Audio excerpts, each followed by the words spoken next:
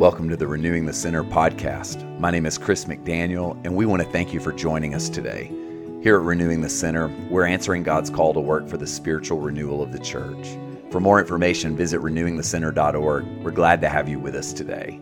Now, let's make some space for God's renewing work.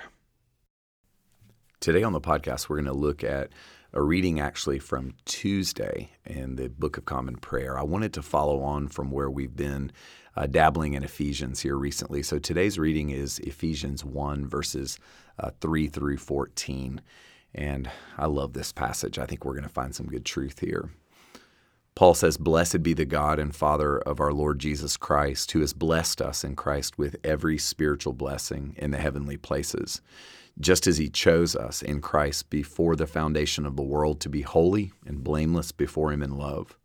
He destined us for adoption as his children through Jesus Christ according to the good pleasure of his will, to the praise of his glorious grace that he freely bestowed on us in the Beloved. In him we have redemption through his blood, the forgiveness of our trespasses according to the riches of his grace that he lavished on us. With all wisdom and insight he has made known to us the mystery of his will according to his good pleasure that he set forth in Christ as a plan for the fullness of time, to gather up all things in him, things in heaven and things on earth. In Christ we have also obtained an inheritance, having been destined according to the purpose of him who accomplishes all things according to his counsel and will, so that we, who were the first to set our hopes on Christ, might live for the praise of his glory. In him you also, when you had heard the word of truth, the gospel of your salvation, and had believed in him, were marked with the seal of the promised Holy Spirit. This is the pledge of our inheritance toward redemption as God's own people, to the praise of his glory." This is the word of the Lord. Thanks be to God. Father, I pray that you would help us to hear not just Paul, but Holy Spirit, we pray that you would help us to hear your own heart for us as we sit with these words today. Father, I pray for mercy and grace. I pray, God, for insight. And Lord, I pray for my friends who are listening to me, wherever they are, whatever's going on in life, I pray that you would speak to us a word that would renew us in our very hearts. In Jesus' name, amen. Amen. So y'all, I chose this passage because I think there is something real powerful and true here for us. This prayer, I've broken it into 3 sections, and we're just going to sit with each of these 3 ideas. And I hope that these ideas, you will carry some truth from these ideas into your day. The first thing that Paul prays is that we would remember that we've been chosen by God and destined for adoption. If you look at verses 3 through 6, that's what Paul is saying. He's saying that God has claimed us as his very own daughter, his very own son, that we have been destined for adoption. And for Christians, for those of you who believe, this adoption is not just about a prayer of conversion. It's what it sounds like it's about. It's about living in a new family. And that's what he's done for us. He's invited us to move into a new culture of a new family. And yet, if we're honest, we would probably all admit that it's difficult for us at times to shake the culture of our former family or to shake our sense of being orphaned. I feel this in my own heart, that sense of struggling and feeling like you're left to your own to make things happen sometimes in life, in work or relationships.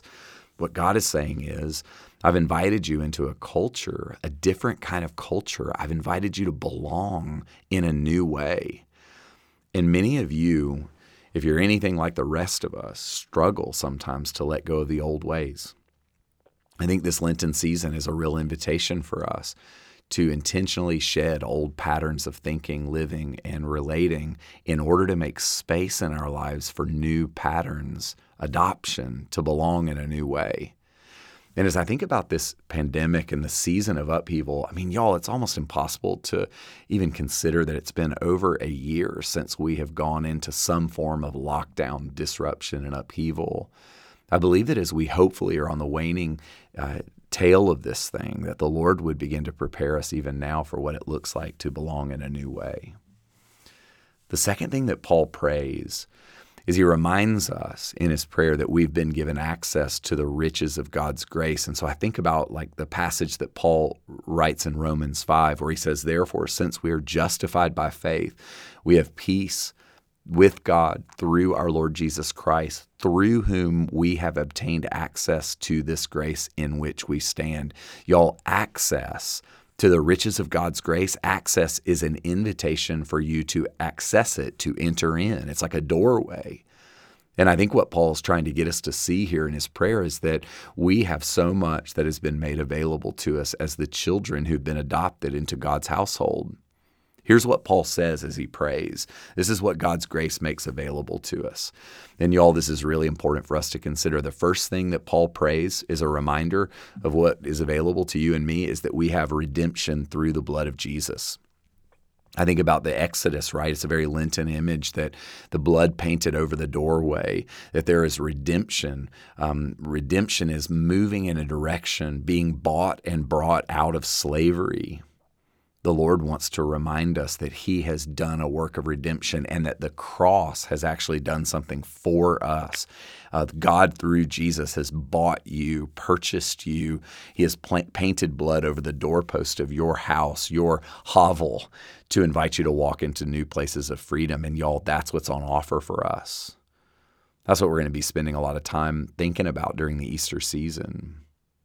The second thing Paul prays here is that there's a sense of forgiveness, that God, access to grace is an awareness of forgiveness, that God has spoken a word of forgiveness over us. And many of us live with a sense of shame and regret regarding our sins and our past. And the Lord would say to you, one of the things you have access to, one of the things the Lord wants you and me to know is that we are forgiven.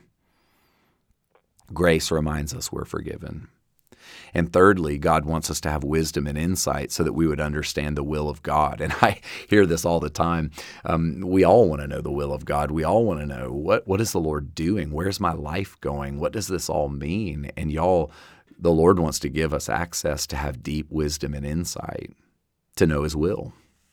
These three things come to us as a result of God's good pleasure. And the three things, just to recap, are redemption through his blood, forgiveness, and wisdom and insight. These things come to you and me as a result of the good pleasure of God.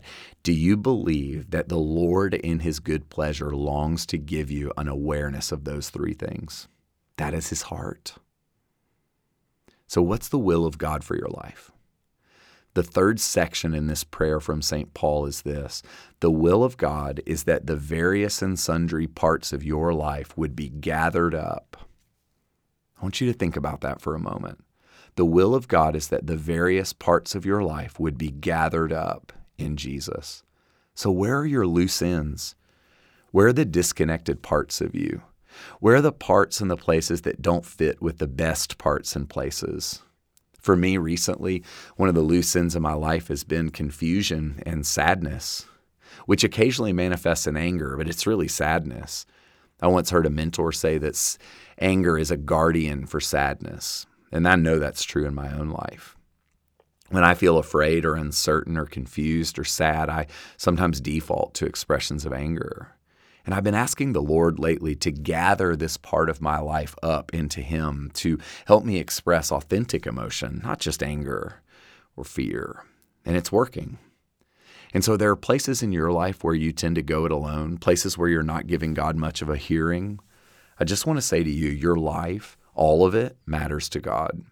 God wants to gather up the loose ends of your life and mine. He wants your whole life to be hidden within his life, not the other way around, where there are parts of our life and we kind of hide God there.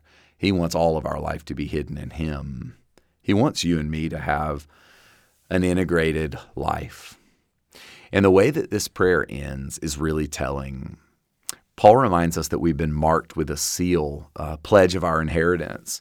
And then he goes on to speak of the Holy Spirit, this idea that we've been marked with a seal, that he reminds us that we're no longer orphans, but that we belong. And that this idea of an inheritance in the Old Testament and the New Testament wouldn't have been money. It would have been rest. It would have been home. It would have been land. It would have been a place to belong. And that's what we're all looking for right now.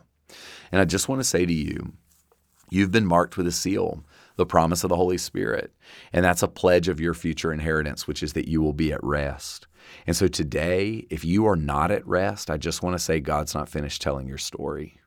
Today, if you do not feel peace, if you are not sure you belong, if you're more in touch with your orphanness than your belovedness, the Lord's not finished telling you the story. But we have to open up our hearts and work with Him and walk with Him.